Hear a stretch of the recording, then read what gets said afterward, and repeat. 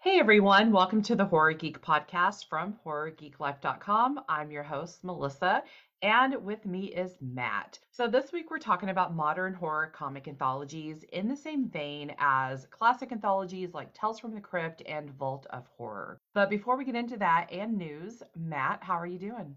I'm doing very well. Always glad to be here. So I know today we're talking about comic anthologies, but we're also fans of horror movie anthologies. And I have to ask, what are some of your go-to horror anthologies? I always find myself revisiting the VHS franchise, mostly part one. I know a lot of people enjoy the sequel more than the original, but I've always been a bigger fan of the first film. Part three is god awful. The 94 trilogy was really fun, but I pretty much stick to the first film. I revisit that one more than any of the others. Of course, the Creep Show films are great, and John Carpenter's Body Bags is another really fun one. VHS is a lot of fun, and I have to agree with your assessment on the third film. I am with the majority that I enjoy VHS 2 Hmm. more than the first, but I think the first two are so solid. And then the new films are pretty fun too. So, and yeah, Body Bags is one that I really slept on until I saw it on Tubi. I absolutely loved it, and I've rewatched it since. For me, you mentioned Creepshow, and I think Creepshow 1 is a better film overall, but for me, I go to Creepshow 2 more than Creepshow 1. I just really enjoy it. I think for a long time the raft was my favorite segment, but now it's the hitchhiker. Hmm. I just love that segment. Her conversation after leaving her lover's house and heading home that she has in her head with her husband.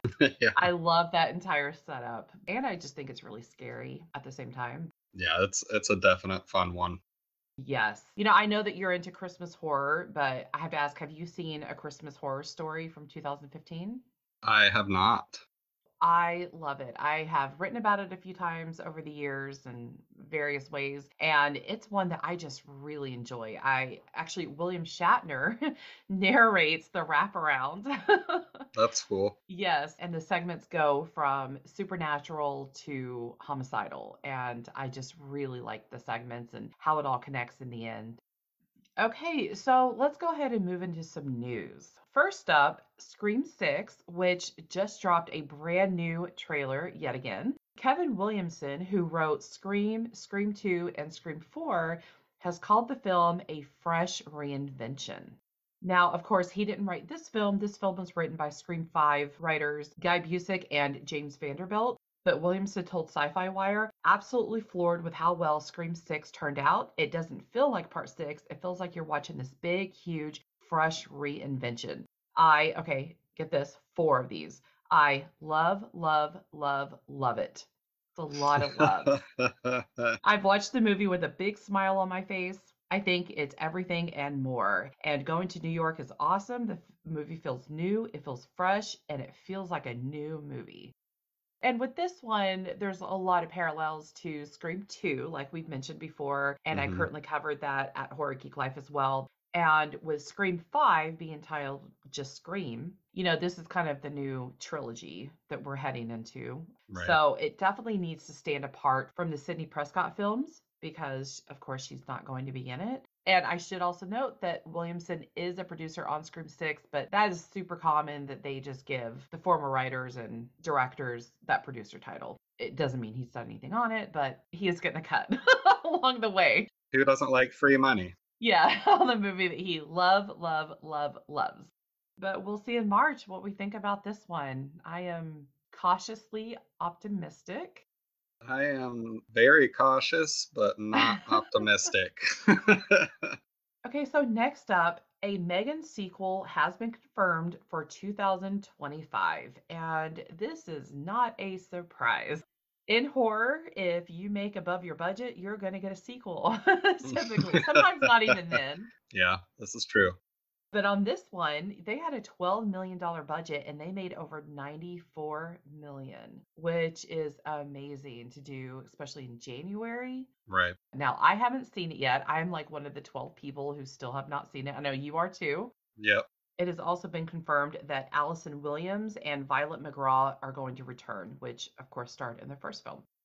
We did review it at Horror Geek Life, and that review was from Steven Rosenberg, who gave it a 3.8 out of 5. And he said, while it isn't groundbreaking and it is a familiar story, it's a pretty fun flick with great performances.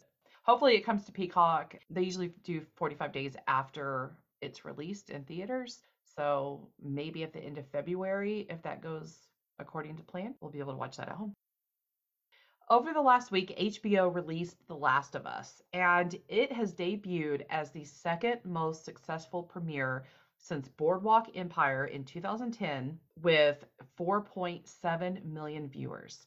Now, the first, of course, is House of Dragon. You aren't really going to top Game of Thrones very easily. Right. But that one had 10 million. So yeah, it is a huge success. And not only did people tune in for it, but according to Rotten Tomatoes right now, it is 99% approval rating from the critics and 95% from audiences. So this is one of those awesome rare times where critics and audiences are kind of seeing eye to eye. That's pretty impressive. It is. And on what we're going to talk about next, that is not the case. So kudos to The Last of Us. Now, moving on to an HBO Max show that did not meet the same fanfare. That is going to be Velma, which has debuted to single digit audience scores. Before everyone was really chiming in on Rotten Tomatoes, which I am a Rotten Tomatoes approved critic, but I haven't reviewed this one. I figured why stab the dagger in even further. I don't think it can go any further. Well, you're right. So I watched the first of the first two episodes of Velma when they came out, and I Hmm. was fully going in, gonna watch both episodes. Oh my God, it was almost unwatchable. I was cringing from the moment the show started, and I didn't stop. And it like angered me. Like I try not to get mad over movies and TV and things like that, but it angered me. Like I don't know who the show was written for because Hmm. the jokes kind of land like it's more for, what people would call woke Twitter, which I really hate that term. But then it's also like, hey, here's a lot of nude, soaked up girls. I'm just like, what is happening? Like, who's supposed to enjoy this? I don't know because it's not me. Right. The jokes were so outdated too, like super outdated. Yeah, I don't know. I hated it. Yeah. And as much as I like Mindy Kaling other times, her voice did not fit Velma at all. It was just so high pitched and so perky, and that's just not Velma. Hmm. It just nothing about it really worked for me, and people are agreeing. I keep seeing promotions from HBO put out there on Twitter and stuff, and they turn off comments. I'm sure they have. While you can turn off comments, you cannot turn off quote retweets. So Hmm. reading those is like doom scrolling. I don't even know why they're wasting money on any kind of promotional stuff for this anymore at this point. It's obvious there's not going to be a second season. The HBO platform has just dismantled itself over the last couple of months. It has canceled so many shows, it has removed a lot of content that was already on it. It's been grim. To see it pushing Velma, oh, there's so much good content that just got scrapped. And so I looked through the audience reviews of it just to see what people were saying. Some of the quotes it had that I'm just plucking from random reviews here is one of the worst things I've ever seen, absolute trash, worst of Scooby Doo, lazy writing, and one even asked if this is a sick joke on the fans of the franchise. Okay, so we are moving into our main topic, which is modern horror comic anthologies. What prompted this is here lately, we read a lot of the same comics. Us and our friends, we kind of all pick up the same comics because we're all into horror and the same creators and things like that. Hmm. Here lately, I think you can agree that there have been some really good anthologies coming out, and a couple of those are not just standard horror anthologies, but they actually feel like classic anthologies. Yeah, very much so. So let's talk about the first title, which is Creepshow, and this is out now by Image Comics and print Skybound. And we talked about the films Creepshow, which are total classics, but this one is actually based on Shudder's revival series. Hmm. Even though it's based on the revival series, I think it totally fits in with old school Creepshow stories. What do you think? I definitely agree. It has that old time vibe to it. They chose a lot of artists that really kind of encompass that kind of older horror comic art style as well, which really, really helps. And most of the segments are really solid. I don't think you could have got a better Creepshow anthology than what we did get. So I've been really, really happy with it, and it's just a blast. So I'm not going to name all of the creators because there's a lot of them, but some of the creators include Paul Dini, Steve Lakeford, Chris Burnham, Kelly Jones, Francesco Francavilla, Lisa Francavilla, Kelly Sparks, John McCree, and others. So there are some really good names in there. And I know you're a really big fan of Francavilla's work. Yes. He actually did, him and Lisa Francavilla actually did my favorite segment within the entire anthology series, which is the one called Hair. Hmm. I really enjoyed that one. And I keep going back to it in my head, and it was just kind of a heartwarming yet sinister, creature Yeah. feature. And then, of course, his art is top notch, which we've talked about on the show before. I highly, highly, highly recommend checking this out if you're into Creepshow. I have to say that I love, love, love, love it. Someone needs to quote me on that. Hmm. You just got a producer credit. So the next one is also a new comic anthology that just came out, and it is called Shock Shop from Dark Horse. This one is written by Colin Bunn, who I'm a really big fan of Colin Bunn, you have to be, right? Oh, of course. I just don't understand how he writes so much. Like, I don't know if he just has written his whole life and just has like stockpiles of scripts, but puts out like six different books every year. And it's just like, my God, man, I don't know how you have time to do anything. It's all usually pretty solid. I know a lot of people refer to him as basically the Stephen King of horror comics just because of how prolific he is and how much he puts out. In the last couple of years, I have, of course, seen his name over and over again, and I've picked up several of the titles, and dude always hits. Yeah. I was really excited to check this out because not only Colin Bunn, but also an anthology from Dark Horse. And yes. So this one is a bit different than Creepshow, which has, totally different stories with each comic, where this one has two stories. One is called Familiars, and the other one is called Something in the Woods in the Dark, which, by the way, I love that title. Very classic sounding as well. So these two titles throughout the course of the series, which is now wrapped up, so you can get all of them and read them all now, but it breaks down these two stories in each issue. Think I liked Familiars a little bit more than Something in the Woods in the Dark, but I loved them both. What was your take on the two?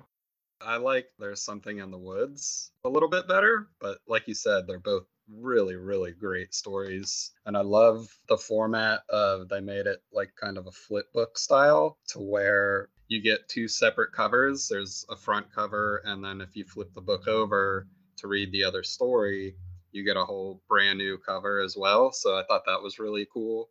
Two of my favorite artists did covers for this, one including Francesco Francavilla, of course, and James Stocco did a really awesome cover. And I'm a really big fan of Danny Luckert's art, who is a frequent collaborator with Cullen Bunn on a few of his other books as well. So I did digital for this one, so I couldn't experience the flip style, and I actually wasn't aware until I saw it mentioned, and I was like, "Oh, well, it doesn't really translate on Yeah, digital." right. Mine was just very straightforward. But that is definitely cool. And with this one, even though it has these two stories, it does have a narrator. Hmm. And she's like this cheesy mix of the Crypt Keeper and Elvira kind of combined. Yeah. I love how these narrators always have super cheesy jokes and outdated material, and it like makes them even Yes. better.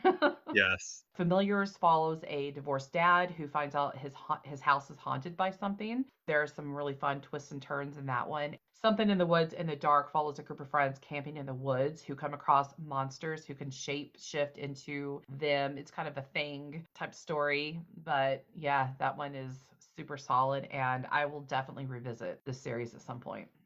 Yeah, I'm hoping that it did well enough to get a second volume because it was really fun. Yes, I hope so too. And I would love just to see more of that narrator. Yeah. So the next one on our list is from Image Comics, and that one is Silver Coin. This one was created by some really, really talented people in the industry, including Michael Walsh, who is brilliant, Chip Zdarsky, Ed Brisson, and Jeff Lemire.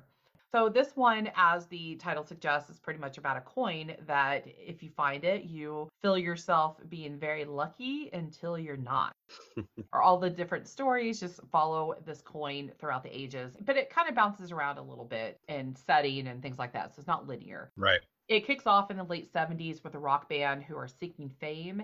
And once they find that silver coin, they pay the price. But yeah, so it's pretty much about chasing clout and fame. And I really love the arcade. That's a fun one. And it starts off with the arcade with a nail biter arcade machine, which is like awesome. Yeah, Joshua Williamson wrote that issue. Who wrote Nailbiter? That was a nice little throwback. Absolutely. And for anyone who has not read Nailbiter, I think it's kind of a must read horror comic. Yes. It takes place in an arcade, obviously, and a kid who really wants to be the top at this game. He finds this coin, this silver coin, in the bottom of a fountain, and he uses it in the machine. And he finally gets what he wants until, it's kind of the genie in the bottle. Be careful what you wish for.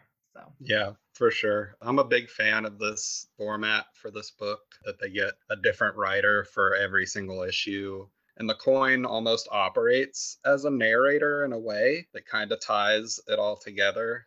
Michael Walsh does the art for every issue, he's the brainchild behind it. I'm a huge fan of his art. I think he's the only writer who's done multiple issues, but he kind of is writing kind of like the origin of the coin. All his stories kind of delve back into the past and tell you like really early bits of history with the coin. So I really like the format of this book, and I'm really hoping that we get to see who the next batch of writers is going to be. I do too, and I have to agree that Michael Walsh is brilliant. And I hadn't realized that his issues were showing the origins. That's actually something that didn't click in my head, but it makes a lot of sense. It had to make our list because, like I said, it pulls together some of the best of the best of the best within the industry right now, especially in horror comics. And so that one is a definite must read. Agreed. So for the next one, I think almost every episode that we record, we talk about John Lees, the Yes. comic creator, and we should probably tell him at some point that hey, we talk about you a lot on the show. Such a likable guy, and man, he is a brilliant writer. So I love mentioning him, and I also love the publisher of this next one, AWA, who is an excellent indie publisher, and they deserve a huge part of the spotlight. But this one is called Hotel. The artist on this is Dalibor Talgic and Lee Lowridge. This one takes place at the Piero Courts. The Piero Courts is somewhere on Route 66. It really doesn't have an exact location. It kind of finds you instead of you finding it. The people that this hotel finds are always seeking something, they are always in need of something. But of course, kind of like the silver coin that we just talked about, what you seek isn't always what you really want to find. So there are two volumes of this one out right now. They both have really solid storytelling, really solid characters, and of course, the art. I think I like the first volume a little bit better, but John Lees doesn't write a bad story, in my opinion. Anything with his name on it is an automatic buy for me. But yeah, you get the hotel clerk as kind of your narrator. It almost seems like he is more stuck there than wanting to be there. We haven't really got his full story yet, but there's like little breadcrumbs of his story kind of sprinkled throughout the series, which is really fun. And there's also this painting of a clown. His name is Piero. You don't really know what he is, kind of a mystery to what is going on with him, but he's super creepy and kind of runs the show, is the best way I know how to put it.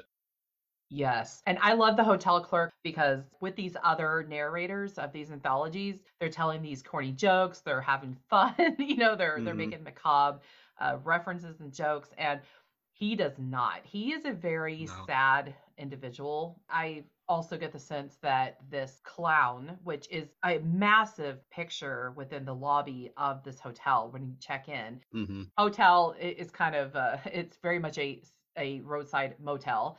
It's Yes. not really a hotel, but nothing fancy here. When things sinister start happening to those who check in, this clown portrait changes. It is really, really creepy. Yes. I like that the narrator is mostly when each new guest comes to check in, he's almost without advertently telling them, no, don't do it. He's always kind of hinting that you do not want to be here. Really a different take on the whole narrator aspect of anthologies, which I think is brilliant. The way that I read it, with him kind of telling people, like you said, like, are you sure this is where you want to check in? Is Right. it kind of takes it off of him because he Hmm. knows what's happening at this motel. He knows that not great things are going to happen to the people who check in. And so to me, it kind of relieves him like they're here at their own free will. I am not Right. keeping them here. Yes. How the first volume wraps up, I just thought, what did I just read? How is everybody not talking about this across the board? It is so good. I know. We had to include that one. Now, the next one on our list is also unapologetically John Lee's. Hmm.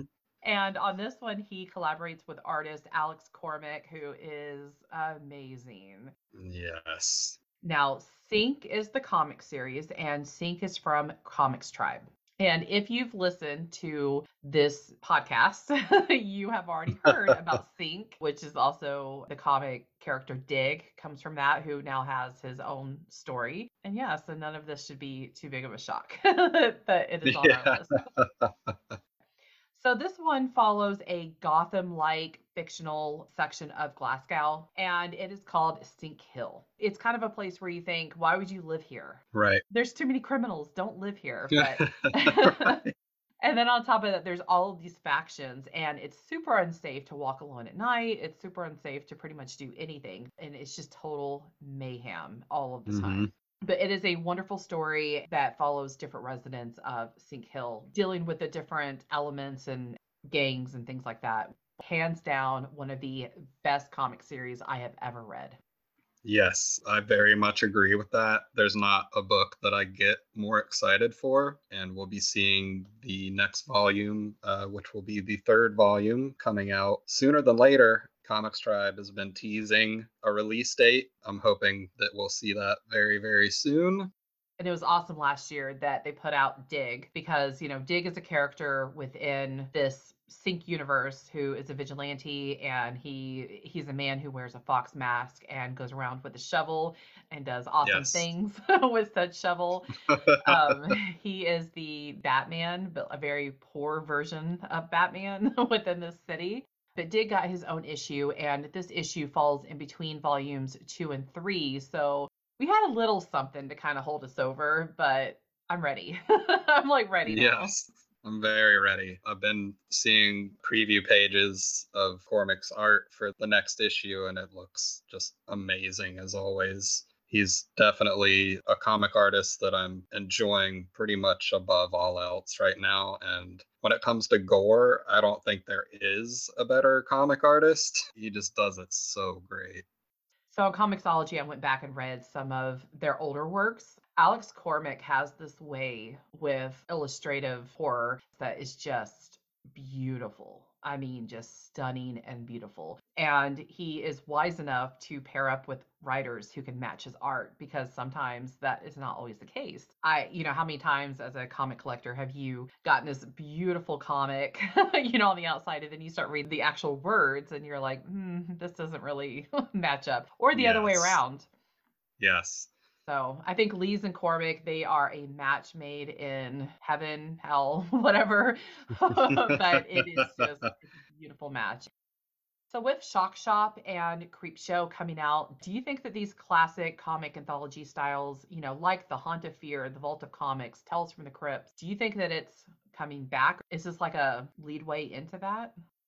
Yeah, I would have to say so, just because they're fairly recent and both kind of came out at the same time. And I've been seeing kind of a lean with not just anthology comic horror, but with just horror series kind of having that older feel to them.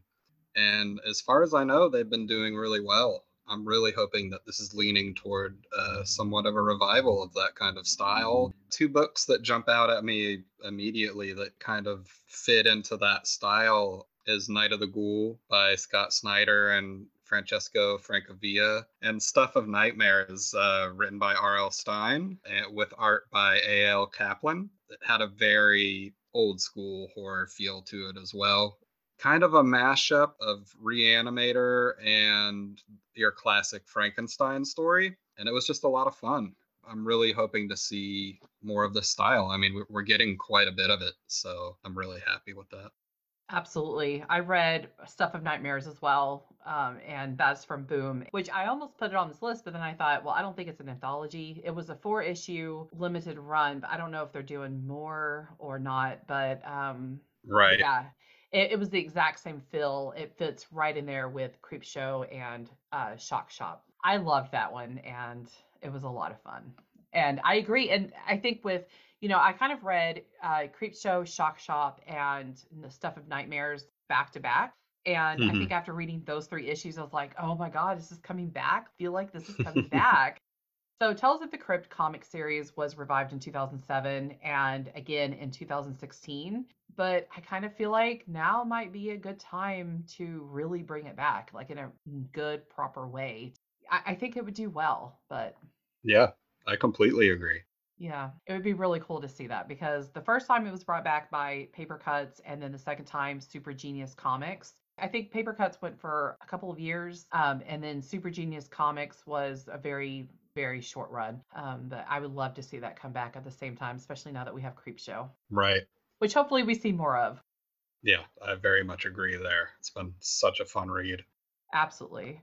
So that is it for our modern comic anthologies. Thank you, everyone, for joining us for this episode of the Horror Geek Podcast. Please be sure to follow or subscribe if you enjoyed the show. And you can connect with us on social media at Horror Geek Life. And I'm at Horror Geek Mel on Instagram. Until next time.